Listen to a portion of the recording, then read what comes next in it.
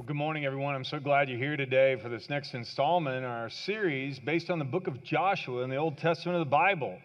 Some of the stories you're familiar with in Joshua and some not so much. This one, I think, if you went to Sunday school ever when you were a kid, you heard this story about Joshua and the Battle of Jericho and how the walls came tumbling down. That may be something that you remember. Maybe you know a little bit about the story, maybe a lot, but today I hope you can listen to it with fresh ears and hear some new things, because the story the New Testament tells us in the book of Hebrews that Joshua and the people of Israel were people of faith. And their battle was set as an example for us. And you could ask, well, how would them attacking a big fortress when they came into the land of Israel, how would that be applicable to me in any way? Because in the New Testament, the Bible tells us that we're going to face spiritual strongholds. I mean, you're going to see Joshua and the people of Israel tackling a literal, physical stronghold, a fortress. But the Bible tells us there are strongholds in our lives, too, that are spiritual strongholds. What do I mean by that? Now, this isn't in your outline, but I just want you to think about this for a minute. A spiritual stronghold, we're going to use this as working definition today.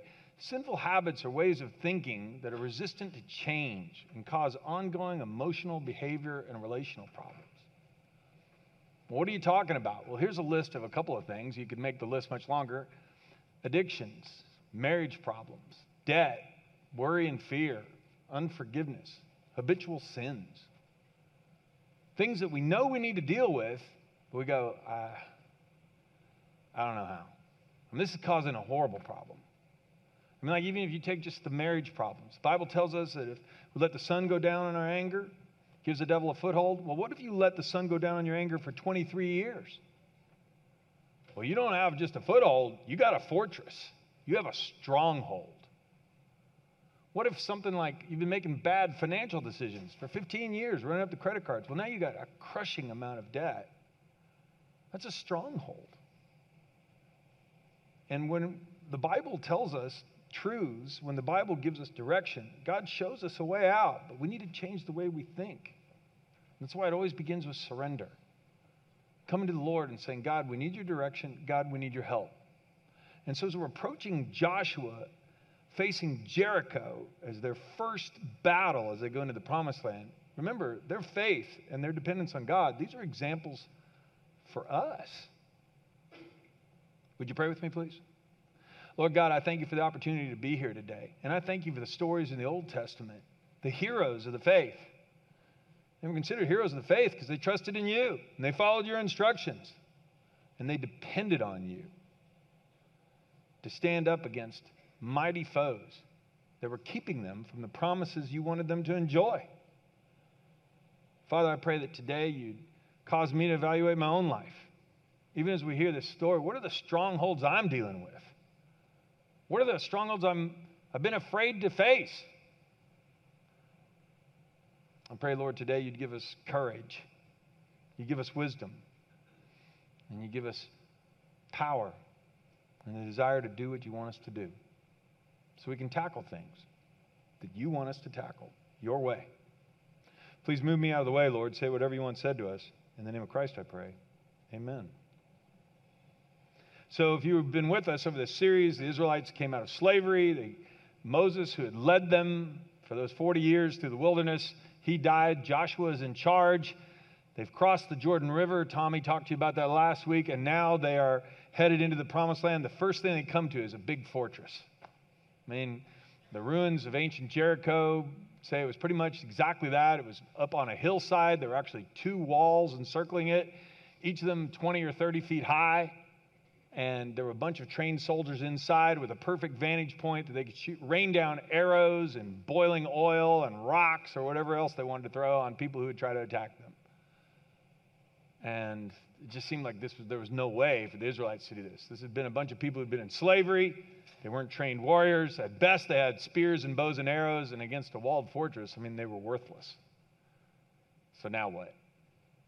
Here's what's good news. Point one, before attacking Jericho, Joshua was reminded that God is in charge. God's the one who gave him the assignment. It's an interesting way that God reminded him. When Joshua was near the town of Jericho, he looked up and saw a man. This is from Joshua 5. He saw a man standing in front of him with a sword in his hand. So Joshua was out kind of evaluating, how are we going to attack this thing? And all of a sudden he notices this big guy standing there with a sword drawn, and he goes, We'll listen to the conversation. Joshua went up to him and demanded, "Are you friend or foe? You on our side or on the side of those people in Jericho?" "Neither one," he replied. "I'm the commander of the Lord's army." And at this, Joshua fell with his face to the ground in reverence. "I'm at your command," Joshua said. "What do you want your servant to do?" And the commander of the Lord's army replied, "Take off your sandals, for the place you're standing is holy." And Joshua did as he was told. There's a life application right out of the gate for you and me on this. Good news, I don't need to bear the responsibilities of God-given assignments alone. Okay, at 8 o'clock I read that and nobody said anything, and I gave it up because it was 8 o'clock, okay? This is it. We're awake. We've had coffee here, okay? Let me read this again. Good news, I don't need to bear the responsibilities of God-given assignments alone. Yeah, can we go back to some of that list of all those possible strongholds? If I'm facing an addiction, the Lord's going to help me deal with it. If I'm facing marriage problems and the Lord has now brought this squarely to our attention, me and my wife, then He's going to help us deal with it. If all of a sudden the Lord has now shown you, hey, our spending has been out of control, we haven't surrendered our finances to the Lord, we need to get this under control, the Lord will help us deal with that. If that's good news to you, will you say amen? This is why we study God's promises. You're going to see how important it is to do things God's way. But when God gives you an assignment, all of a sudden you are very aware that worry and fear has controlled you too much. It's like it's sitting there right in front of you. And you realize, I've been doing this since I was a kid. Or there's some long-term unforgiveness, a hard grudge. Maybe somebody really, really hurt you. And you've never dealt with it. And now's the time. Or maybe you need to go ask forgiveness of somebody else. These are spiritual battles. And the good news is when God brings us those into view, He's going with us. Listen to this scripture. The Lord Himself goes before you and will be with you. He will never leave you or forsake you. Don't be afraid. Don't be discouraged. Moses had told Joshua that. I wanted you to know the writer of Hebrews in the New Testament, Hebrews 13:5, said that applied to all of us. Not just a guy in the Old Testament. The Lord Himself goes before you and will be with you. He will never leave you or forsake you. Do not be afraid. Do not be discouraged. I hope that you will come away from this message entirely encouraged. If God is putting something right dead in front of you, we need to deal with this. This has been a stronghold for far too long. He's not asking you to conquer it on your own. And think how much courage it gave Joshua to know. He goes, you on our side or their side? Neither one. I'm the captain of the Lord's army. Oh, well, what do you want me to do? Well, you can start by taking off your shoes. You're standing on holy ground.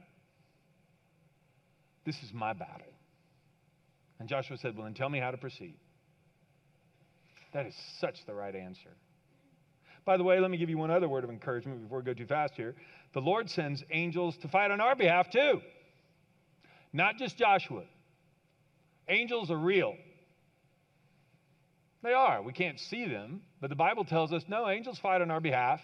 The promise here in Psalm 91, that wasn't even written when Joshua was fighting against Jericho. This is written for all of us.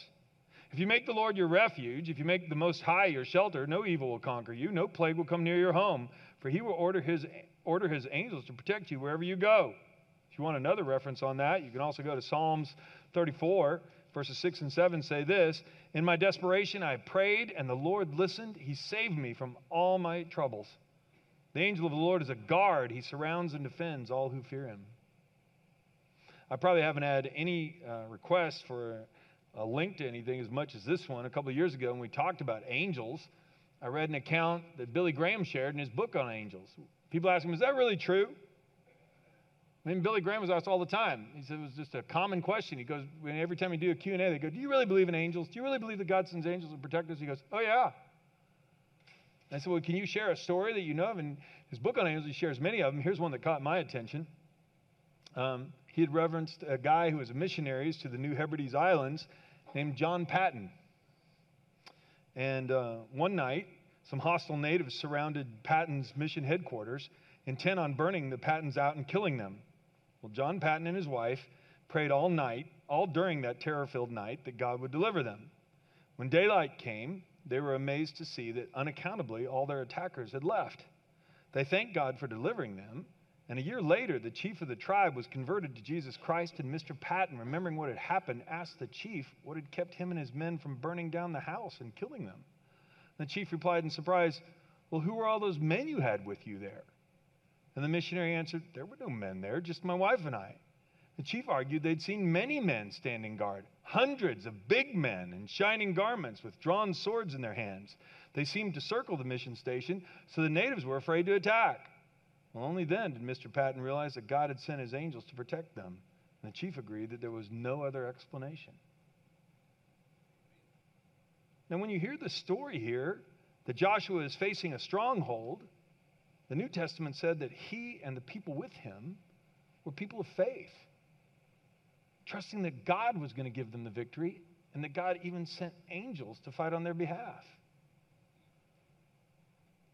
These are wonderful promises for you and me. And so if you're facing a stronghold, a difficult situation, a problem that's been gone on far too long and it's time to deal with it, trust that the Lord, if he's bringing this to your attention now and this is squarely in your sights, he's going to go with you and the battle belongs to him. That's good news. And Joshua took it that way. I mean, think of the relief. Oh, I don't have to figure this out. Okay, what's the plan? Point 2. God gave Joshua a supernatural battle strategy for conquering the stronghold of Jericho. This was not a traditional battle strategy. The captain of the Lord's army didn't say, okay, you're going to head over that forest, you're going to build some big battering rams, you're going to go over here and you're going to make some catapults, you're going to go over here and chisel out some stones you can hurl over the walls. Here's where we're going to get this done. That wasn't it. In fact, if you don't account for this as a supernatural battle strategy, this is the strangest strategy in the history of the world. If the Lord doesn't do this, this is just crazy. Joshua 6. Now the gates of Jericho were tightly shut because the people were afraid of the Israelites. No one was allowed to go in or out. But the Lord said to Joshua, now remember, he's still talking here, I have given you Jericho, its king, and all its strong warriors. You and your fighting men should march around the town once a day for 6 days. 7 priests will walk ahead of the ark, each carrying a ram's horn. On the 7th day, you're to march around the town 7 times with the priests blowing the horns. And when you hear the priests give one long blast on the ram's horns, have all the people shout as loud as they can. And then the walls of the town will collapse, and the people can charge straight into town. So our strategy is to march around it with priests blowing horns, and on the 7th day, march around it 7 times, and then we all shout and the walls fall down. Yeah. Well, why would that work? Well, that would work because the Lord's army is going to knock the walls down. I mean, what a great comfort to know that when we trust in the Lord and we follow his directions, well, then he's going to help us. That's a life application here. God has given us supernatural weapons, and if you'd write this in with a little caveat here, and strategies to demolish strongholds in our lives. This is in the New Testament. I mean, the Battle of Jericho was a literal battle with a literal army, but we're going to face spiritual battles that have to be won the same way, depending on God's power and depending on God's strategies using his weapons that he tells us to use. Paul talks about this in 2 Corinthians 10:4. The weapons we fight with are not weapons of the world. On the contrary, they have divine power to demolish strongholds, to rip down vain imaginations and pull down strange thinking, to destroy false arguments that hold us captive. I mean, there are so many things we think wrongly about. That's why it's so important to use God's weapons. The Bible itself claims to be a weapon, a sword of truth and a sword of righteousness empowered by the Holy Spirit to cut through falsehood.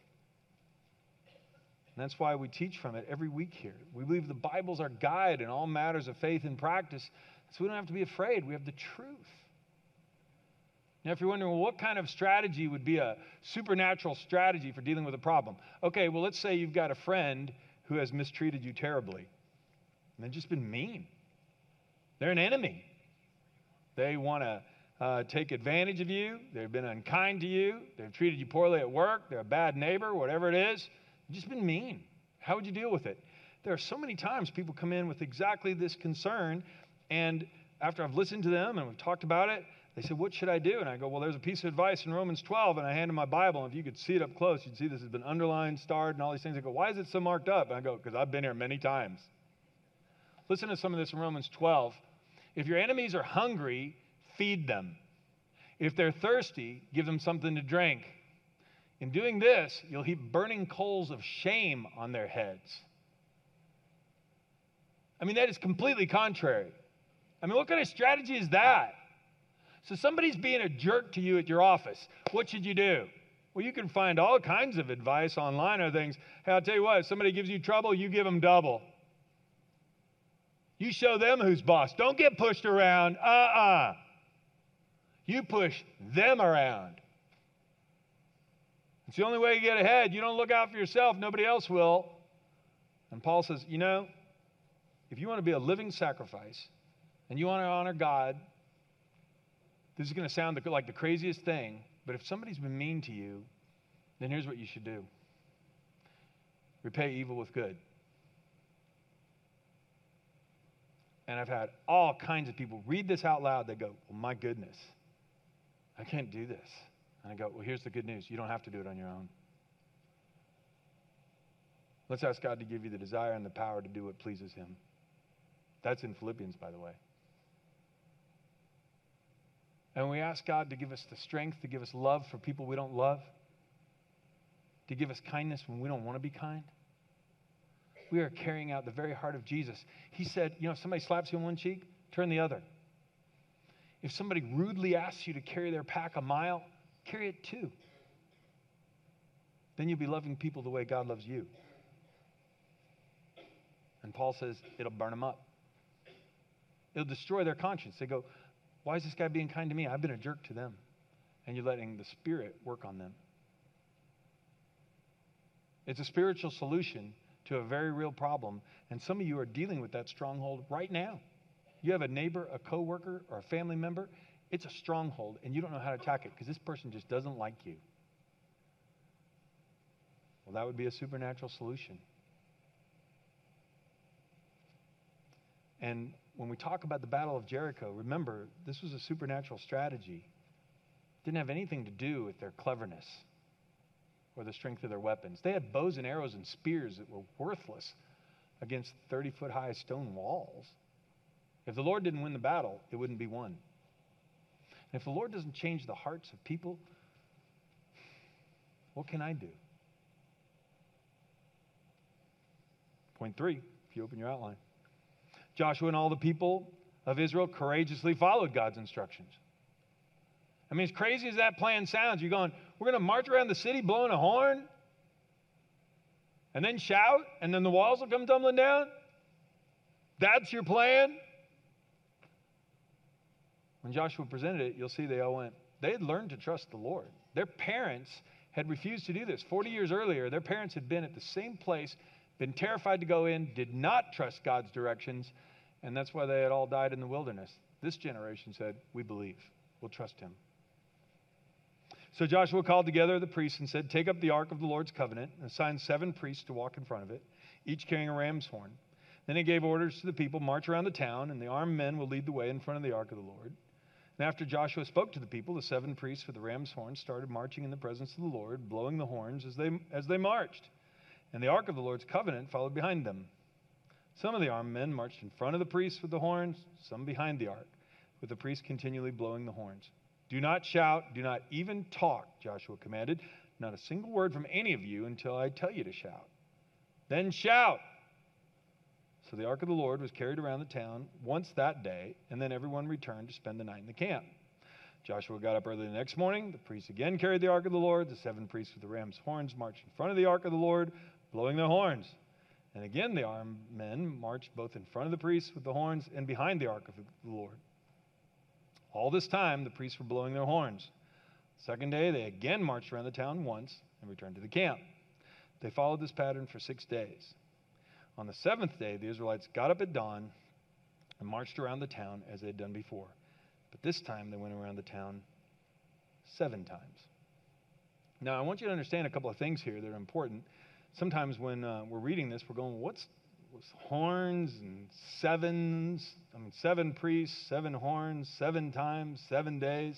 What's with all that? Well, don't miss this. Some important biblical symbols are in this story, and if you miss it, you'll miss it completely. 7, first of all, in the Bible means completeness or completion or fullness. On the 7th day, the Lord rested because everything was good. That's why the Bible tells us there are 7 days in a week. It's complete. There's nothing else to be added. It's done. It's full. As it applies to this story, when you have 7 priests blowing 7 horns, this was a fullness of time. There had been a prophecy given to Abraham 400 years earlier. Genesis 15. Tommy talked about a little bit of this last year, that they would come back to the promised land. But there was another part to that we hadn't gotten to yet. In Genesis, the Lord told Abraham, your descendants will be strangers in a country not their own, and they'll be enslaved and mistreated for 400 years. And that turned out to be Egypt. I mean, Abraham didn't know that. That didn't happen in his lifetime. Your descendants will come back here, for the sin of the Amorites has not yet reached its full measure. The people in the city of Jericho, the people who lived in the promised land, God was giving them 400 more years to repent. It's like in the New Testament where Peter tells us the Lord isn't being slow about his return. A lot of people laugh when you talk about the day that Jesus is coming back. They go, pfft. Peter even talks about it. He says, people go, they'll scoff. If the Lord's going to return, he'd returned a long time ago. Peter says, don't think the Lord's being slow. He's being patient. He wants people to come to repentance. He gives as much time as he possibly can. He told Abraham that the sin of the Amorites would be full. If you want to find out what kind of sins they committed, Leviticus 18 is a whole laundry list. That's what the whole chapter is about. I'd share it with you here, but a lot of it's just very graphic. And there's kids here. Wouldn't be appropriate. And he said, the time has come. So the significance of all the 7s is full. The time is full. Judgment is here upon them. It's also important to understand the trumpets. The trumpets represents God's presence. Exodus 19:16 reminds us of this. I don't know if you're aware of this, but when Moses got the 10 Commandments, before he received the stone tablets, you know, the hard copy, well, the very hard copy, okay, of the commandments, they were said out loud to all the people. All the people heard them out loud. The Lord himself said them with his own voice. And he had told them as they were camped around Mount Sinai that I'm going to come on the morning of the 3rd day. I'm going to come and I'm going to tell you the terms of the agreement between you and me. Here's what Exodus 19 says. Here's how that all came down. Exodus 19 says, on the morning of the 3rd day, thunder roared and lightning flashed, and a dense cloud came down on top of the mountain, so it looked like a volcano. There was a long, loud blast from a ram's horn, and all the people trembled because of the presence of the God, the creator God of the universe, was on top of that mountain. God's presence was there. So when it says that they were marching around the city blowing on ram's horns, borrowed this. This is probably what they looked like. They were called shofars. They were made from a ram's horn, hollowed out, and you would blow on these. I'm not going to try, okay? But apparently, if you're trained in this, it would make an incredibly unique sound. These were also the horns that are used before each of the sacred festivals, like the Day of Atonement. Now, things at the beginning of the service, they blow these things to say the Lord's presence is here. So if you're wondering, 7 priests, 7 days, blowing these horns constantly, the creator God of the universe, the time of judgment is full, and God himself will carry this out. One more symbol you don't need to miss here. That's this. That's the ark. The ark was the chest that they kept the 10 Commandment tablets in that Moses received from God, and they carried it with them. Now, the movie The Raiders of the Lost Ark would have you believe that every time they went into battle, they carried it with them. They did not. Just this time. And the Lord ordered them to. And inside that box was the agreement, were the terms of the agreement, and it was God's covenant with his people. Exodus 25, God told Moses to do this, to place inside the ark the stone tablets inscribed with the terms of the covenant, which I give you. So in the margin, next to this big paragraph up here, if you'd write this, in order for them to have victory, they needed the presence of God. They needed the promises of God. That was the covenant in the ark, carried by the people of God. If the people of God would have would focus on his promises and his presence, then they would have the power of God to tackle the stronghold. I mean, think of how far we go away from that. We don't spend hardly any time in God's presence. We don't know his promises. And we don't even hang around his people. And then we wonder, how come we have no power? If I was a better preacher, I'd have just put all those P's down and we'd have gone home. The preacher would even be another... No, never mind. I'm going on. Okay. Life application here. One other life application I want to make here is this. Some strongholds require time and repeated prayers and efforts to overcome. I want you to know they had to march around the city 13 times. Not once. There are some strongholds in our life you're going to have to deal with, in your life and in my life, we're going to have to deal with more than once. People come to me, they've been struggling with an issue in their marriage for 15 years. Can you help us resolve this in an hour? Yeah, probably not. We can get started. We can start. I talked to a guy who was here this first service. He's been sober for 10 years. Goes to AA 3-4 times a week. Said, you remind people of that. Said, so many people give up. They go to one meeting, and they've been battling an addiction. One meeting, and I'm still got this craving. So he goes, tell them don't give up. The Lord will help them. You tell them. I said, oh, I'm going to tell them. What did Jesus say? Keep on asking, and you receive what you ask for. Keep on seeking, and you will find. Keep on knocking, and the door will be open to you. There are some problems we're going to have to pray more than once. We're going to have to go around it more than once and be obedient to what God called us to do. We may have to be kind to that jerk in our office more than once before the coals of fire. I was nice yesterday, Lord, and the coals haven't lit yet. What's going on? That may take more than one kind deed. They kept blowing the horns. Nobody said a word. They just waited on God's power and the right timing.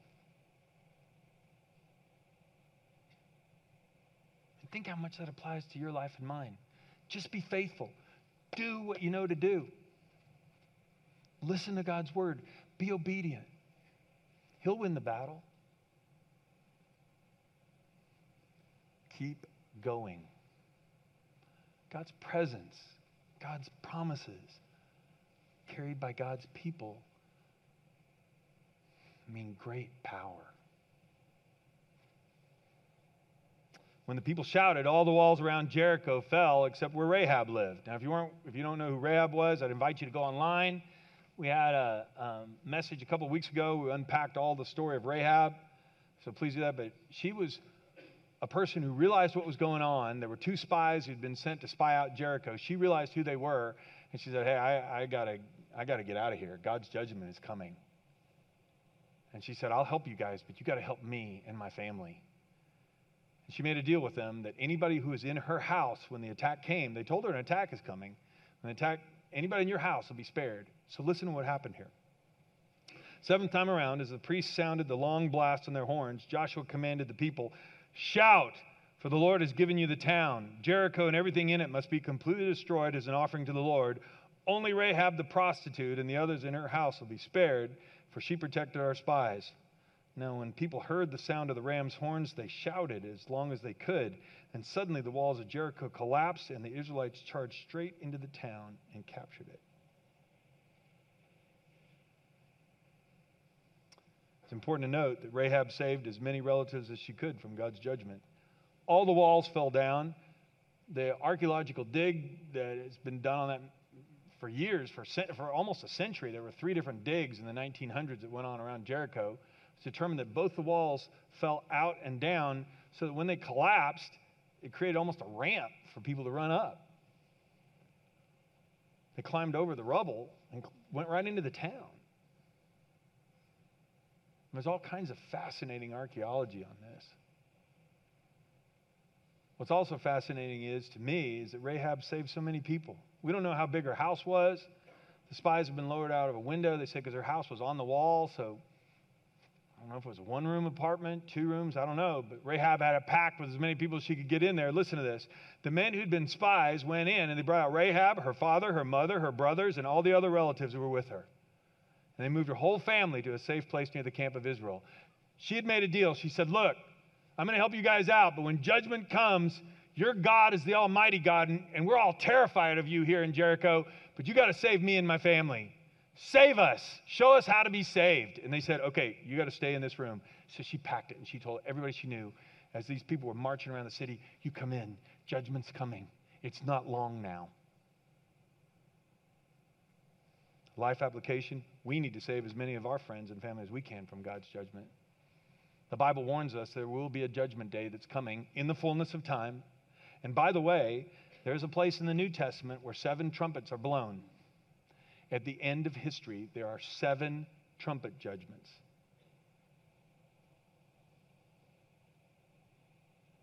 At the end of the world. It's the same picture. The fullness of time. It's why great evangelists like John Wesley, who started the Methodist Church, every time he got around the pastors that he trained, he said, make sure you warn people of the wrath that is certain to come. Tell them the good news of Jesus, that God loved the world so much he sent his only son to die on the cross for their sins. Tell them. Tell them they'll find forgiveness in Christ and in no one else. Warn them. Paul, 1 Corinthians 9:22, I try to find common ground with everyone, doing everything I can to save some. I love it. There are some of you who have done this with your families. I've helped baptize people. I've helped baptize their brothers, their sisters, their moms, their dads. They take up a whole row here at worship. That's the Jones row. One person started coming, they brought the whole family to Christ. How amazing is that? Rahab is considered a hero of the faith. For that reason, she believed. And she was able to rescue her whole family. A couple points real quickly. Joshua did his best to ensure the stronghold of Jericho would never be rebuilt. After it fell, here's what happened. Joshua 6:26. At that time, Joshua invoked this curse. May the curse of the Lord fall on anyone who tries to rebuild the town of Jericho. At the cost of his firstborn son, he will lay its foundation. At the cost of his youngest son, he'll set up its gates. If you want to know if that ever came to pass, yes, about 500 years later, during the time of King Ahab, in 1 Kings 16:34, there was a man named Hiel who came in and he rebuilt the city. He laid the foundation. His oldest son died. When he hung the gates, after the walls had been completed, his youngest son died. He didn't believe it. He did then. A life application for you and me is not to get fixated on what Joshua said, but to remind ourselves that when we do gain victory over a stronghold, we must be careful never to rebuild it. Don't go back there. To guard and protect what God has given you. Don't ever think, oh, I've overcome that. Now I won't ever struggle with anything again. The Lord has been gracious and kind. We don't ever want to start playing with sin. Romans 6. Should we keep on sinning so that God can show us more and more of his wonderful grace? Of course not. Since we died to sin, how can we continue to live in it? Be done with it. Put it away. And finally, point 6, Joshua became a respected leader because he trusted God and obediently stepped out in faith. When there was a stronghold in front of him, he didn't depend. I mean, nobody's going to read this story and go, Joshua was a military genius. Nobody thinks that. Joshua became respected because he trusted God and God did mighty things through him. And he gave God all the glory. So the Lord was with Joshua. His reputation spread throughout the land. There's a guy that God works through. There's a guy who trusts the Lord. There's a guy who's obedient. When he knows the right thing to do, he does it, and he lets the Lord take care of the consequences, the outcomes. He's just faithful with what God told him to do. He trusts God for the outcome. Man, that would be wonderful if that was describing me. If that was describing you. There's a woman who trusts the Lord. When the word says do this, to forgive, she forgives. When the Lord says step out in faith, she steps out in faith. There's a guy who's being a godly dad because the Bible commands us to be godly dads. And he's going to surrender whatever else he needs to get rid of in order to do that. I hope this burns in your heart. That's what that story's supposed to do. Inspire us to trust in him the same way Joshua did. So one last life application. Romans 8:37. Paul's talking about this. Nothing can separate us from God's love. Nothing. Not the demons of hell, not the fears of tomorrow or the worries about yesterday. Nothing can separate us from God's love. And in Romans 8:37, he says this. This is describing you and me, not Joshua. It's describing people who have surrendered their lives to the Lord. It says this. We are more than conquerors through him who loved us. We are. Well, more than conquerors. Have you ever thought of yourself as a conqueror?